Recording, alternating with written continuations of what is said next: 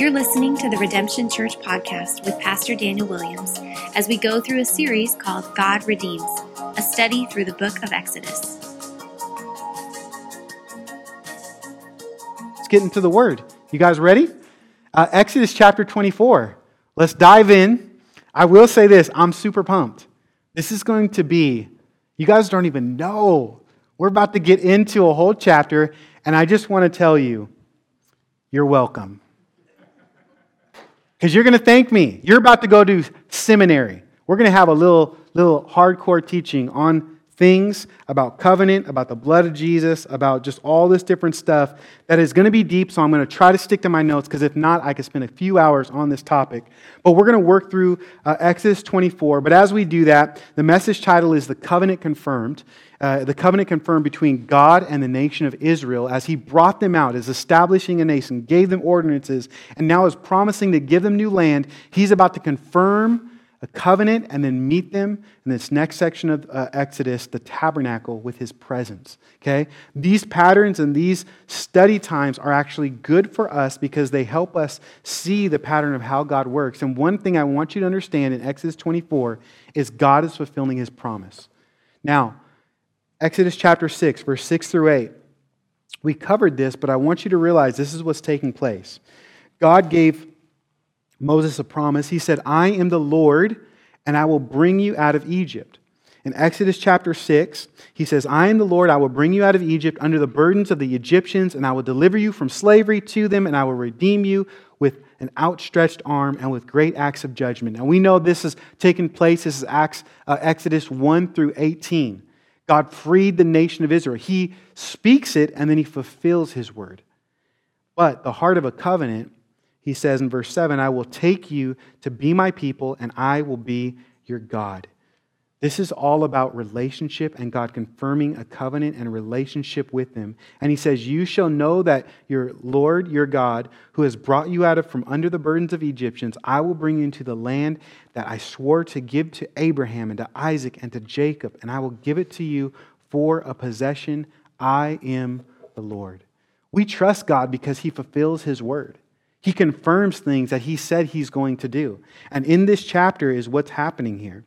Now, there's many sections of Israel, or the nation of Israel, in this book of Exodus. But we see key leaders like Moses.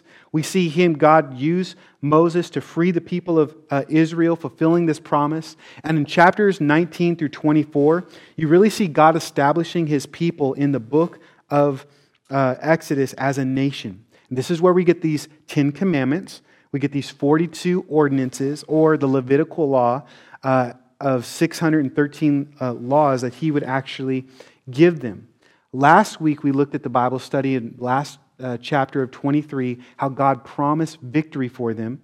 He said, I'm going to give you that land. The promised land, land of Canaan, I'm going to fulfill it. He is God. He fulfills His word. He establishes His covenant right here. Now, one commentator, Tony Murda, he said this, just so we have some context of the book and where we're jumping in. When talking about covenants, remember that any covenant to be established, it has to be confirmed by both parties. This happens in chapter 24. Chapters 20 through 23 lay out the terms of the covenant, and now in chapter 24, it tells us how it was confirmed. Exodus 24 is also the story of a worship service, the first of its kind. So, before we get into the text, can we do some textual work and give you some definitions by helping you understand what a covenant is? Now, you may know what a covenant is because you're probably familiar with the covenant of marriage. You guys all know that? Understand that? Covenant of marriage. Let's just break it down a little bit because there's some helpful things and some not so helpful things about what we know of the covenant through our cultural moment. This is a spiritual and legal agreement between a man and a woman to become one in relationship. Usually there's words of affirmation between the partners and parties. There's promises made. They actually become married. They have a ceremony to make it official. There's witnesses, and then usually an incredible party. There's an outward sign of marriage as well. You guys may know, a wedding ring, right? It's to let people know, hey, this has taken place. This sign points to actually what happened that day in front of witnesses. That was a celebration, that something happened legally and spiritually, and it's a joyous occasion as they promise to love one another unconditionally, sacrificially. Now, you may or may not know this, but June 20th is my wedding day. June 20th, 2003. Coming up on 20 years of marriage. I know you guys don't want to celebrate and smile. It's fine. It's okay. Wow. Give me a golf clap. We're talking about 20 years of love, man. Come on. You know what I'm saying? That's okay. You don't need to celebrate it because I am. In a week and a half, we're about to go for a week up to the Northeast to celebrate our love for one another because it is a monument of 20 years. Why? Because in our culture, although we know these things about marriage, we also know some negativity or things that are not supposed to happen in marriage, like divorce. And a lot of couples don't make it, do they? They don't make it sometimes 5, 10, 15, 20 years. And this can actually hinder what we think about covenant, because in our cultural moment, we think of a covenant as a contract rather than what a biblical covenant is. And this is why God intended marriage to be a lifelong partnership, because it would point to the gospel. We know this in Ephesians chapter 5, that marriage actually points to God and these eternal things. And when we disobey God or sin or go against what He defines as good and is right or wrong, it actually brings damage to us. And this is why in Malachi and other verses, Malachi 2:16 actually says God hates divorce. He hates divorce because at the time of the day when He wrote that, He would admonish men of the day that would just divorce their wives without any biblical grounds, treating their marriage covenant like a contract. You know, you've heard it. I just fell out of love. She's not meeting my needs. He's not doing it anymore for me. And they actually have a conditional clause and say, if you don't do this, or if you don't do this, then we're going to separate. But the Bible says a covenant is actually not performance-based, right? It's not a contract. Who has the best deal? I'm just going to pick it at the time. It's you make a contract or an agreement, and it's supposed to last. This is more than just a business agreement. It's a love affirmation. This is why usually when I officiate a wedding, some of the vows think or sound like, till death do us part, in sickness and in health, rich or poor. It's giving you situations of life ups and downs that even things change, the covenant will remain. We have to understand that because our context is covenant of marriage, but yet in our culture, 50% of marriages end in divorce. A covenant is different than a contract. Well, what is a covenant biblically? Let me give you a little definition from a guy named Wayne Grudem. He's written a systematic theology book. It's about 1,500 pages. Like I said, you're welcome. You don't have to read it all, okay? But I will give you a definition for him and try to help you break it down because it will help us understand the text of what we're getting into. He says this: a covenant is an unchangeable, divinely imposed legal agreement between God and man that stipulates the conditions of their relationship. I'm going to say it one more time. You're going to memorize it, and there will be a quiz at the end of it, okay? A covenant is an unchangeable, divinely imposed legal agreement between God and man that stipulates the conditions of their relationship. Now, there are a couple of key words that he uses on here. He says unchanging or unchangeable. A covenant may be superseded or replaced by a different covenant, but it may never change once it's established. Once God makes a covenant, it is always there. And he says this word agreement in order to show that there are two parties. When God makes a covenant, He makes a covenant between two people, God and man, and they must enter into a relationship or provision that He makes. You see, it's between God and man, but it's divinely imposed, meaning that man cannot negotiate with God or change the terms of the covenant, only can accept them or reject them. Okay, this is heady, this is stuff, but it's an unchangeable, divinely imposed agreement of our relationship with God. It's based off of His term and His agreement. It's based off of God because we are not equal with God. Hopefully you know that by now. You are not God.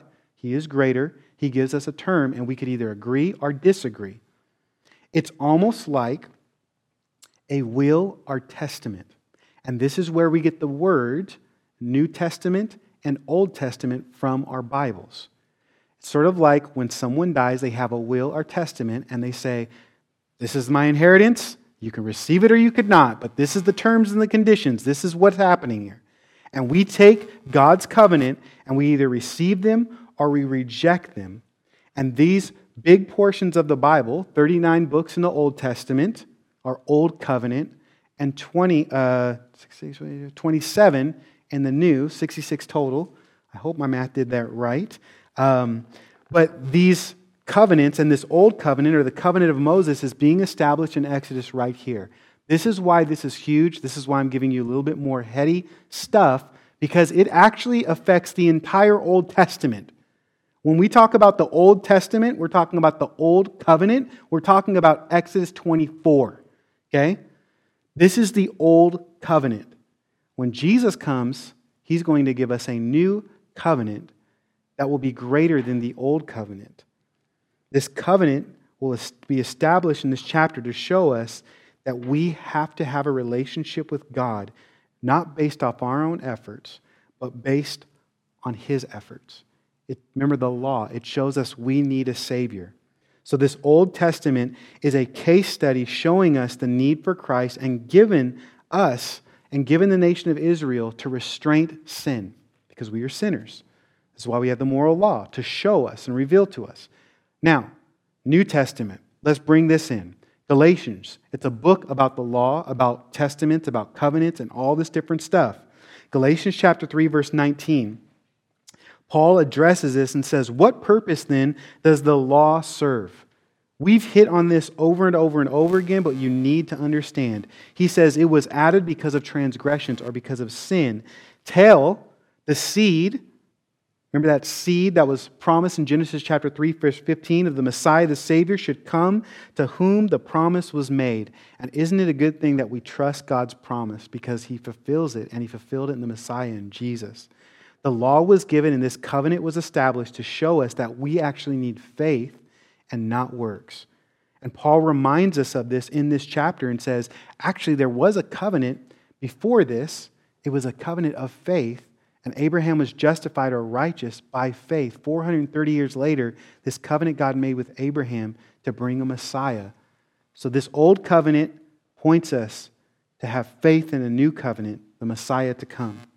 Galatians 3, 24 and 25 says this, therefore the law was our tutor to bring us to Christ, that we might be justified by faith, but after faith has come, we are no longer under a tutor. We have a new covenant through Jesus, a relationship with Him based off of His performance, not ours, based off grace through faith. This is very important to understand, because it does not mean that this covenant is not bad. It just shows us that we actually are bad, that we can't come to these agreements, that we, as bad and awesome and how holy God is and all He's done in the Israelites' life and in your life, you want to worship and you want to give all to God, and you are not good enough. You're going to have faith to be saved. This is why Jesus came, and this is why it's so important to look at this old covenant, new covenant relationship to show us the contrast, because when covenants are made, there are patterns, and there's a system to it.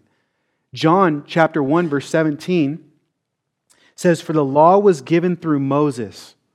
The law was given through Moses, but grace and truth came through Jesus Christ. The New Testament of the Bible explains that this gospel of Jesus is established a new covenant in which we enter into a relationship with God through the work of the cross, not the work of our own works.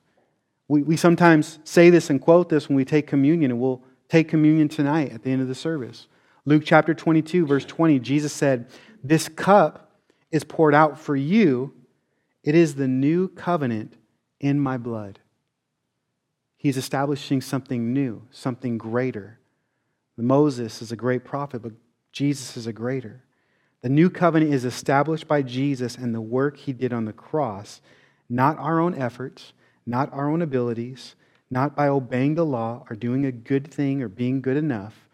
Our righteousness, our justification needs to come through faith, trusting in a Savior, but we will not be broken. We will not understand the gravity of our sin unless God shows us. So He's going to show us, and He's been showing us through the law, we just aren't good enough. He's still good. He'll make salvation. He'll give you a covenant. But the covenant's not wrong. We are. Sin has entered us. The wages of sin is death, but the gift of God is eternal life. We need the gift, and we need to receive this inheritance, for all spiritual blessing, the Bible says, is found through Christ. Our relationship with God now is not based off of our works, but His work, as we enter a new covenant through the faith and not works. So, does that all make sense? Can you explain it to your friends? No? We'll keep on digging in then. All right?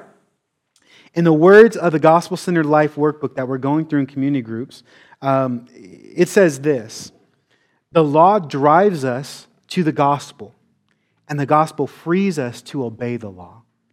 Realizing all that God expects of us should drive us to despair to Christ. And once we are united with Christ, the indwelling Holy Spirit causes us to delight in God's law and gives us power to obey it. There is a distinction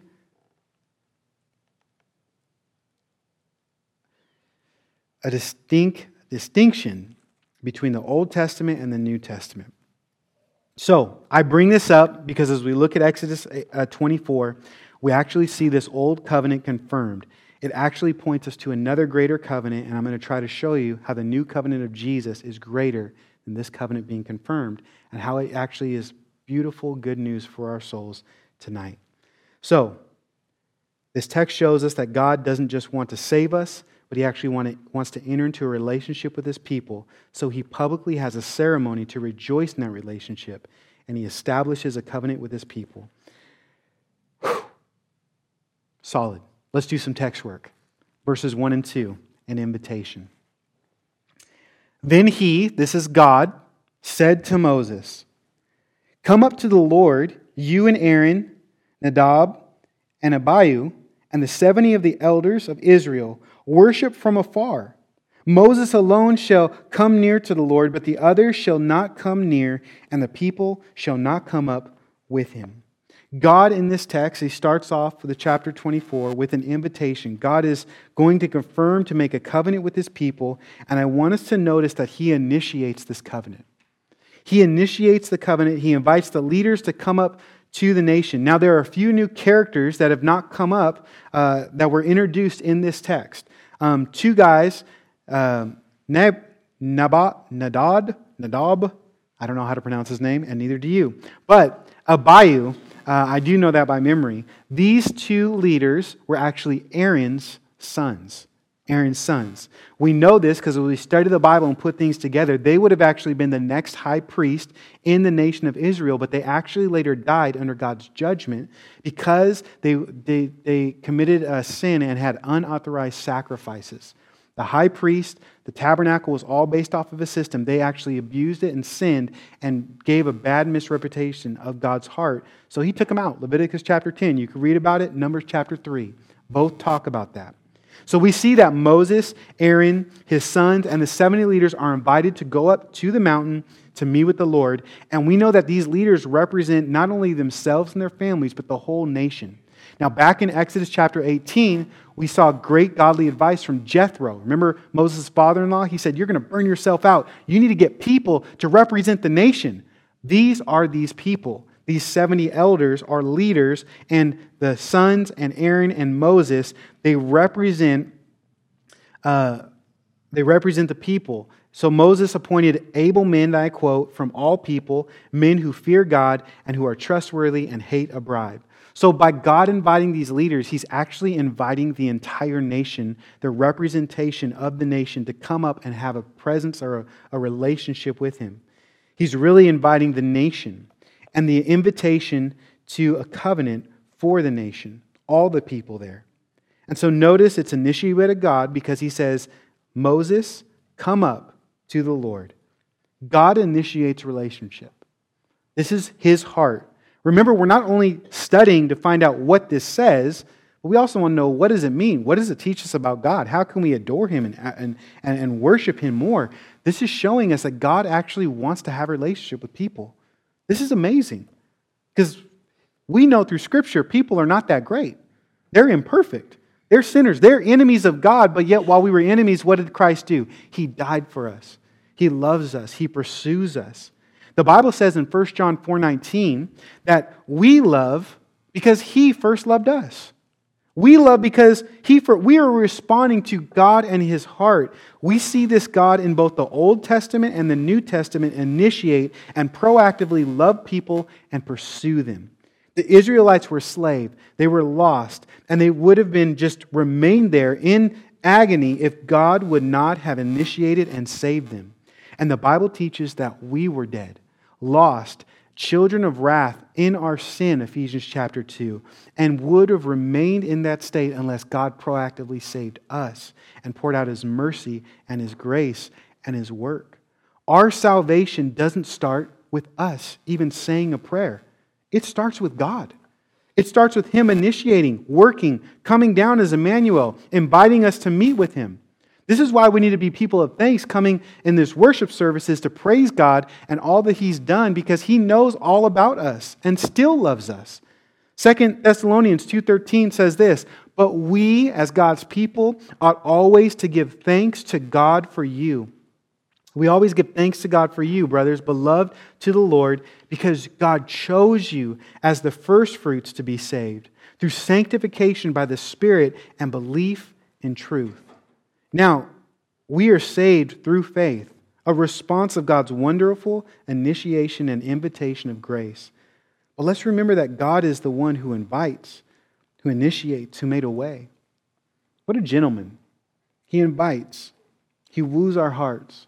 We have a wonderful covenant that God cares about people so much that we can have fellowship with Him once again, because sin separates us from the Lord, but He brings us back into relationship. This is why the gospel is called good news. It brings us to God. Not only reconciling us to God, but also with one another. Because if God can forgive us and we can experience His love, it'll actually transform our heart, and now we can be freely to love one another, give peace and forgive. And He wants us as His people to invite others to this wonderful covenant, the covenant of grace, to have fellowship with Him. He tells us to go and make disciples, to evangelize, to preach in the highways and the byways, to let people know this is good news. Because He not only died for us as His people, but He died for the entire world. Doesn't the Bible say, "For God so loved the world"? 1 John 2 says this, "He is the propitiation for our sins," meaning He's full atonement. He's appeased God's wrath for all of our sins, for your sin, for my sin, for the world's sin, and not only ours as Christians, but also for the sins of the whole world. The invitation is to all. Whomsoever would believe in Him shall not perish but have everlasting life. This is the heart of God, Old Testament, New Testament. "Come to me, all who labor and are heavy laden, and I will give you rest. Take my yoke upon you and learn from me, for I am gentle and lowly in heart, and you will find rest for your souls." This is what Jesus invites people to, a beautiful invitation to come up to Him. So the invitation goes out to the people, and the people respond. The leaders go up the mountain. Next, we see this formal and public agreement take place in a covenant. Verses 3 through 8, a formal agreement. They're going to go up to the mountain, and verse 3 says, "Moses came and told the people all the words of the Lord and all the rules." Remember the stuff that we've already studied these last couple of chapters. "And all the people answered with one voice and said, 'All the words that the Lord has spoken, we will do.' And Moses wrote down all the words of the Lord. He rose early in the morning and built an altar at the foot of the mountain and the 12 pillars according to the 12 tribes of Israel. And he went and sent young men of the people of Israel who offered burnt offerings and sacrificed peace offerings of oxen to the Lord. And Moses took half of the blood and put it in basins, and half of the blood he threw it against the altar. Then he took the book of the covenant, or the book of the law, and read it in the hearing of the people.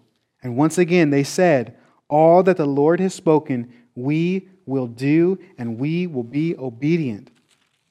So they're agreeing to this law, the book of the covenant. "And Moses took the blood and threw it on the people and said, 'Behold the blood of the covenant that the Lord has made with you in accordance with all of these words.'" And so in these verses, we see actually a formal agreement that there are words spoken by God and words spoken by the people. God is laying out the book of the covenant, the law, agreement, a formality, and actually speaking to them. These 10 commandments, these ordinances that Moses received, he actually says they spoke out loud to the people. Remember, Moses was going up and down Mount Sinai. It wasn't just he was there for one point. He was going up and down, and receiving and going back and forth. And he told the people this time what God had said. And he not only told them, he wrote it down. Thank God for that, because we're actually studying these words. So in verse 3 it says, Moses came and told the people, and they agreed to the words of the Lord. But it also says Moses wrote the words down, meaning this: you can actually know God spoke because he wrote words down. The Bible gets criticized all the time. Well, how do you know if it's of man? The Holy Spirit has inspired the Word of God. God can speak, but he also has written it down so you actually can test it.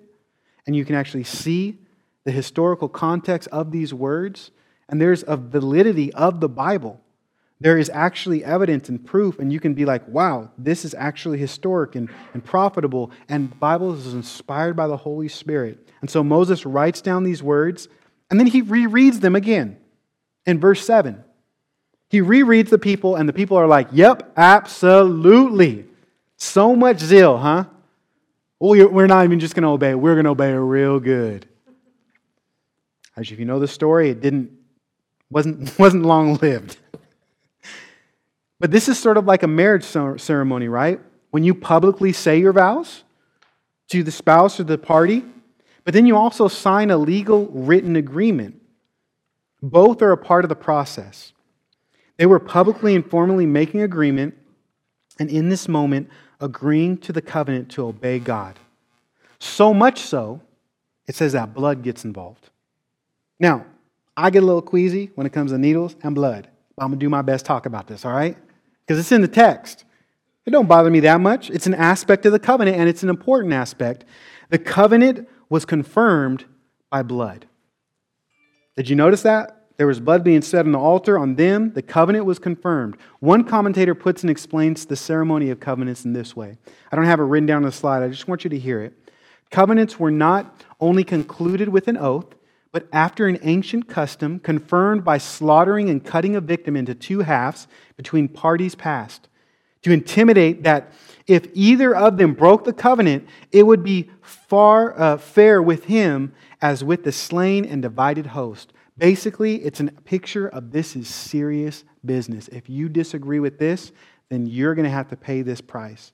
As the animal was slain, you're going to have to be slain if you break this. This is like making sort of like a blood promise or having a blood brother with someone. You show how serious you are. So you ever do that before? Hopefully not, but you slice your hand and you shake on it, and you're like, oh, we're blood brothers. Focus on the text and don't pass out. Here we go. Moreover, the covenanting parties often partook in a common meal together to celebrate them. This is why the covenant of Abraham is so important. God actually put Abraham to sleep and walked in between the calf, of the animal that was slain, and didn't have Abraham do it, because my covenant, he said, is based off me, not off you, one of faith. Okay? This covenant, they're both awake, they're both agreeing to this. God wants them to be under this contract so they could see the seriousness of it. Now, as soon as the people agree to this covenant with God, Moses builds an altar. This is a significant thing of worship. With 12 pillars, the text says, representing the 12 tribes of Israel. He makes two offerings. There's a burnt offering and a peace offering. I told you, man, we're digging the text. We're getting to it, man. A burnt offering, here's how it would work. They would sacrifice an whole animal, and it would be consumed by fire. There would be ash of fragrance, and it would go up to heaven, and God would be pleased by that. But a peace offering, the actual meat was grilled and eaten after it, and the blood drained. This is where this blood comes from in verses 6 and 8. Notice how there was blood in the basin? It's because the peace offering, to have peace with God, there had to be a sacrifice, and you probably starting to have your mind click, thinking through the parallel of what is to come and the significance of this. One commentator said this: the blood sprinkled on the altar was God's blood, signifying that He was one party to the covenant, And the portion of blood Moses put in the bowls was for the sprinkling of the people as a sign that they were recipients of the benefit of the shed blood provided. Now, heavy book, but it's important, the book of Hebrews. I want to give you a few verses from that because it actually tells us the significance between the Old Testament and the New Testament and this covenant, that how Jesus is greater than Moses, greater than the angels, greater sacrifice, and how this all points to Jesus. Because Hebrews 9:22 says, without the shedding of blood, there is no remission of sin. And since the fall of man, blood has been the basis of man's relationship with God in terms of sin and forgiveness. There had to be a sacrifice made. Remember, even when Adam and Eve sinned, and God covered them by what? An animal. There had to be death, for the wages of sin is death. So there's always death for the price of sin, always a sacrifice to have that peace, or what we are reading about, a peace offering. Okay? Blood must be shed in order for us to actually have peace and a covenant made with God. Without blood, there is no forgiveness of sin, because Leviticus talks about how there is life in the blood. This is also one of the reasons why blood was shed here before they go up to the presence of God. They had to have peace with God before they can go to the presence of God. They need this peace offering to have fellowship with God, and so too with us.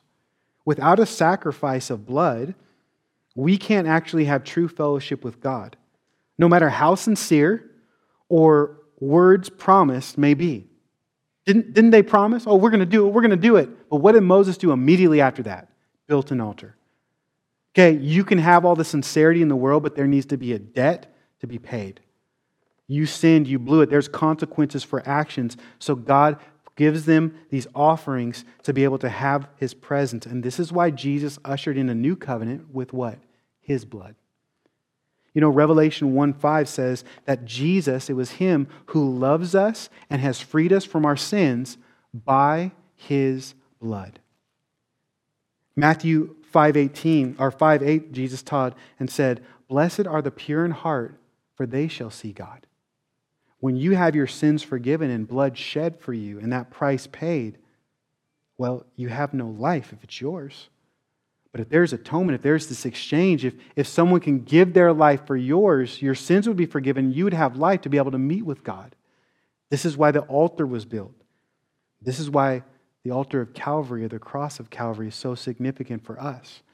Now, Hebrews 9:13 and 14 says this, "For if the blood of goats and bulls and the sprinkling of the defiled persons with the ashes of a heifer," remember the burnt offering, the ashes, "sanctify for the purification of the flesh, how much more will the blood of Christ, who through the eternal Spirit offer Himself without blemish to God, purify our conscience from dead works to serve the living God?"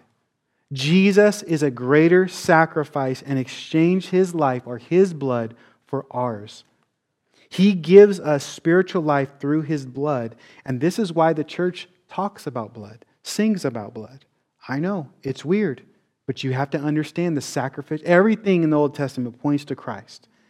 Everything. There was an old covenant, it's not good enough, but it points to something better.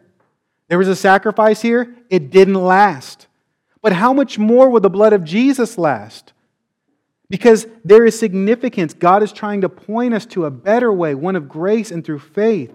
Because unlike an animal sacrifice that continually needs to be made, Jesus' sacrifice is complete. It is finished for us, only to have it be made one time. Hebrews 7:27 says, "He has no need, like those high priests, to offer sacrifices daily." Remember, the high priest and Aaron and his sons are about to be established to do this work, and it's going to be a continual job. But Jesus is a greater high priest than Aaron. First for His own sins, then for those of the people, since He did this once for all when He offered up Himself. The New Testament, our new covenant, teaches, Ephesians 1:7, that in Jesus we have redemption through His blood, the forgiveness of our trespasses according to the riches of His grace. He did that work. It's not you have a new covenant based off of your own efforts, your own abilities, what church you go to, how much good you do. It's His blood. There is an exchange. There is atonement. Because Jesus said, no greater love is this, that one laid down his life for his friends. And Jesus has called us friends. He sticks closer to the brother. He died in our place to atone for our sins. And this is how the new covenant or the New Testament was made for us. Now with the formal covenant, there are usually public signs of the covenant. And we see this in this text as they go up to the mountain and they're about to have a meal with God. Just as Laura and I had a covenant marriage agreement, we have a public sign. There are public signs to always having a covenant. And so too with us in the New Testament. We have a few public signs to our New Testament or our new covenant as well with Christ. Baptism, a public profession of what's actually happened in our heart to express something outwardly that's taken place. And communion, or also known as the Lord's Supper, a meal. John Corson, a commentator, he said this: while the sprinkling of the blood on the altar speaks of salvation, the sprinkling of the blood over the people speaks of sanctification, of being set apart. So too the blood that was shed for us on the altar of Calvary, but it's sprinkling on us as we apply it presently. This is why communion is oh so important.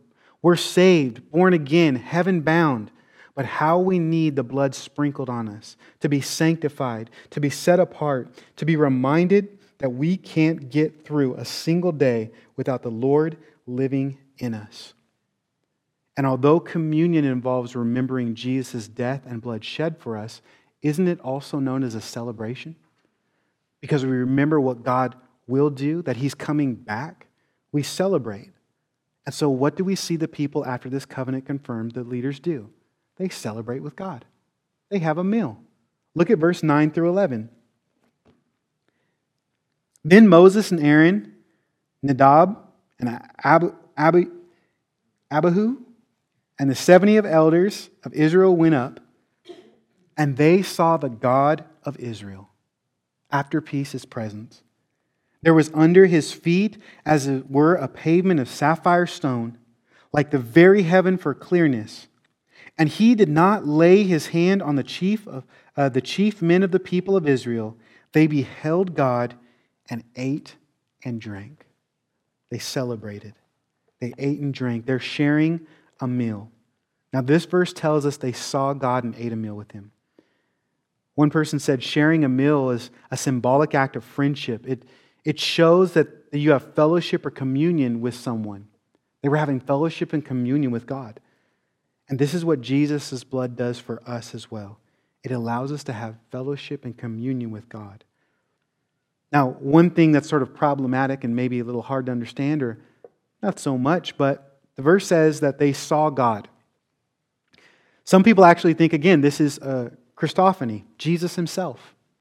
Why? Because in Exodus 32, verse 20, we haven't gotten there yet, but God actually asked, or Moses asked God to see His glory, and God's like, no one can see my glory or they're going to die. You can't do it. No one can see God and live, He says. John, the New Testament writer, John 1:18, we read verse 17. Verse 18 actually says that no one has seen God, and only God who is at the Father's side, He has made Him known. Jesus makes God known. Others, they say, well, this is actually more like a vision of God's throne, like Ezekiel chapter 1, or like Amos chapter 7, or you know that great, big, amazing vision that Isaiah had in Isaiah chapter 6, where the train of his robe filled God's glory. And notice how the emphasis is on His feet, His foot. They can't even look up, they're looking down. And this sapphire and the throne of God gets pictures from Revelation as well about the throne of God. But I think it's just sort of a moot point. Because whether it's Jesus Himself or a vision of God on the throne, both apply the point that they were celebrating with God in the covenant over a meal. This was bringing them into the presence of God, whether it be through a vision or through actually the person of Jesus. This is what covenant does. It brings fellowship. And this is what we celebrate.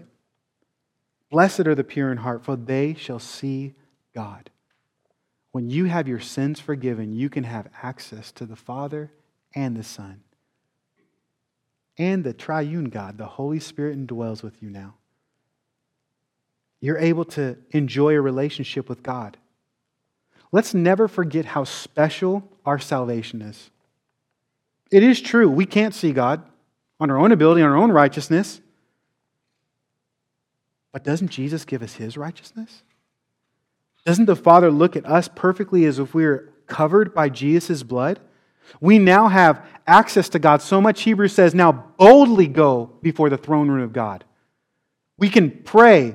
There's only one mediator between God and man, that's Christ Jesus. We go to Jesus through the power of the Spirit and seeing a relationship through the Father. It's amazing that we have fellowship with God and we could talk to God and enjoy His presence, and He walks with us in the ups and the downs. Although the leaders would have this special moment in this text, it wouldn't last. The covenant they were under wouldn't last, because this covenant said if you obey God, you would be blessed, but if you disobey God, you would be cursed. But they promised, they affirmed the covenant, but they failed miserably. I mean, just talk about beefing it, man. While Moses is going to be up in the mountain, they're going to get a golden calf and worship it.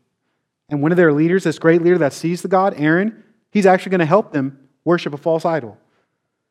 Because that's the power of our own strength and our own weakness. We just can't do it.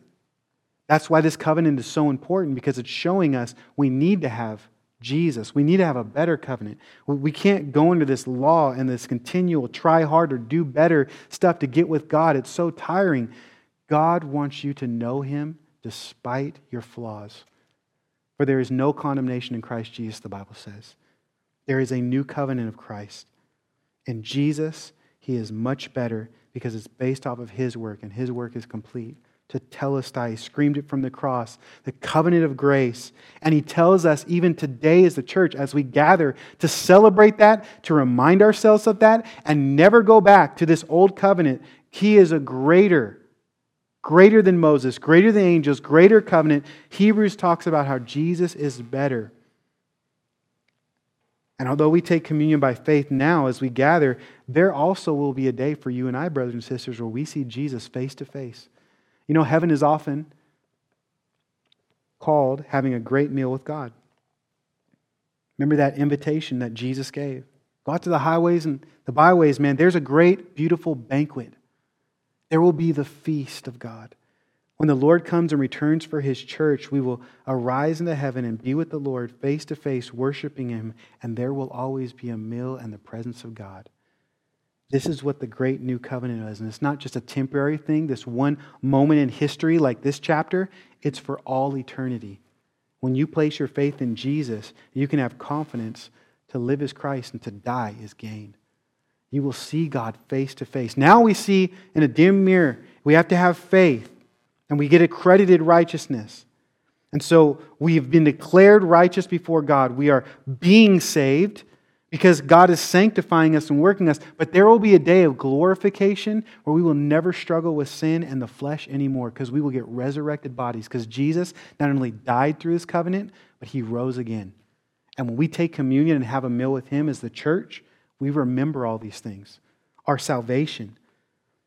And this is why we see in this last section Moses being called up to the mountain to be in the presence of God. Let's finish the chapter, verses 12 through 18. Being in God's presence. This is what it led to. Then the Lord said to Moses, "Come up to me on the mountain and wait there, that I may give you the tablets of stone." This is the first time it's referring to the stone. "With the law and the commandment which I have written for their instruction." So Moses rose with his assistant Joshua. And Moses went up to the mountain of God, and he said to the elders, "Wait here for us until we return to you, and behold, Aaron and Hur are with you. Whoever has a dispute, let him go to them." Then Moses went up to the mountain, and the cloud covered the mountain. The glory of the Lord dwelt on Mount Sinai, and the cloud covered it 6 days. And on the seventh day He called to Moses out of the midst of the cloud. Now the appearance of the glory of the Lord was like a devouring fire on the top of the mountain in the sight of the people of Israel. And Moses entered the cloud and went up on the mountain. And Moses was on the mountain 40 days and 40 nights. Moses gets this instruction from God And he goes in God's presence for 40 days and 40 nights. And you know what? This instruction he's getting, he's already written down now the law, the instruction of the nation of Israel, that promise. Chapters 25 through 40 are all about the tabernacle of God, setting up the high priest, sanctuary, and this last section of the book. We will, of course, we'll get to it in the details of our study, but to close our time today, I want you to notice just one thing that this covenant led to: God's presence.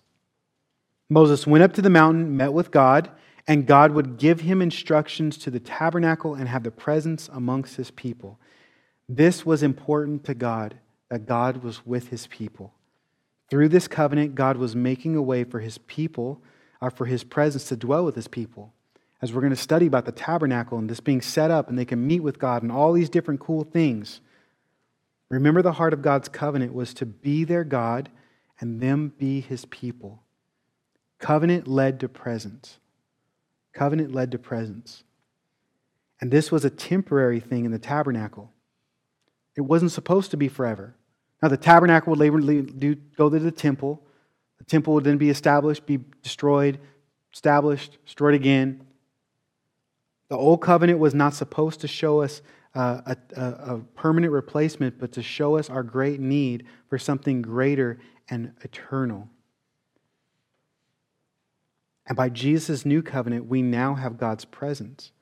Not in a temple, not in a temporary tabernacle, but God's Spirit actually dwells with his people.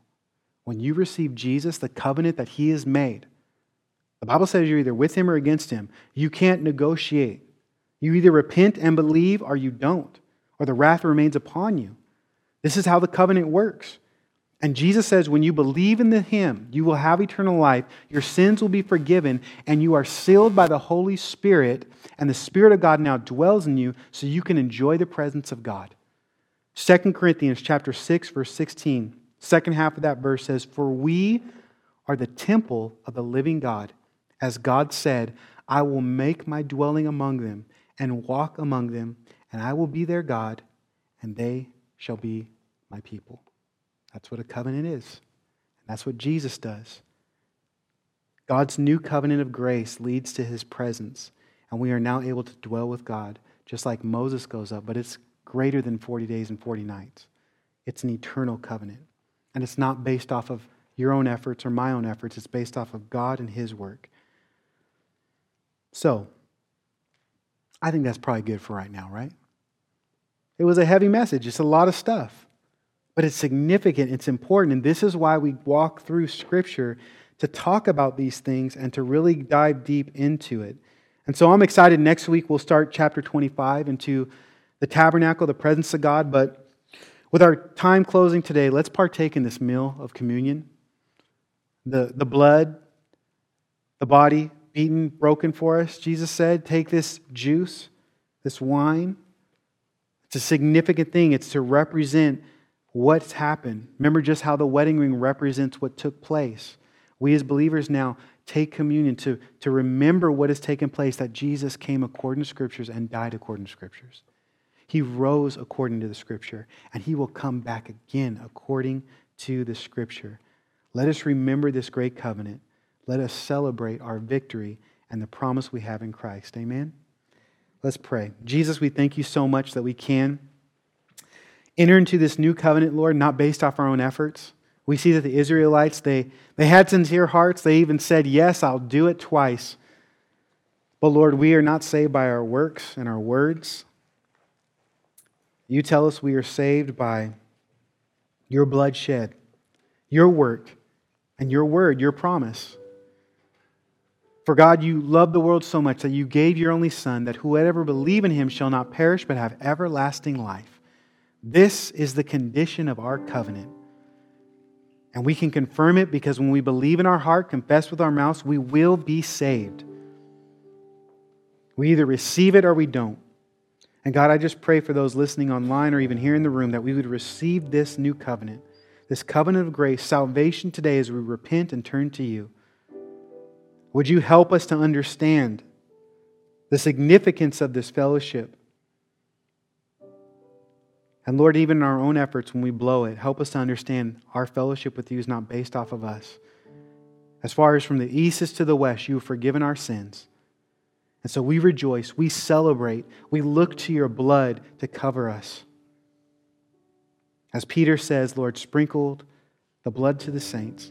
We want to be covered by your blood, covered by your sacrifice. And we need your covenant to lead us to you. So we enter in, we remember this, and we publicly do this, thanking you, God, for who you are. We bless and praise your name. Amen. Hi, this is Pastor Daniel Williams at Redemption Church in Delray Beach. Thank you so much for listening to that message. We pray it was an encouragement, it was a blessing to you as we love to pursue and to proclaim Jesus together. And so no matter where you're listening, whether it be YouTube or our podcast, you can go to more resources at redemptiondb.com and even partner with us in ministry to pursue and to proclaim Jesus. God bless you, and thank you so much for listening.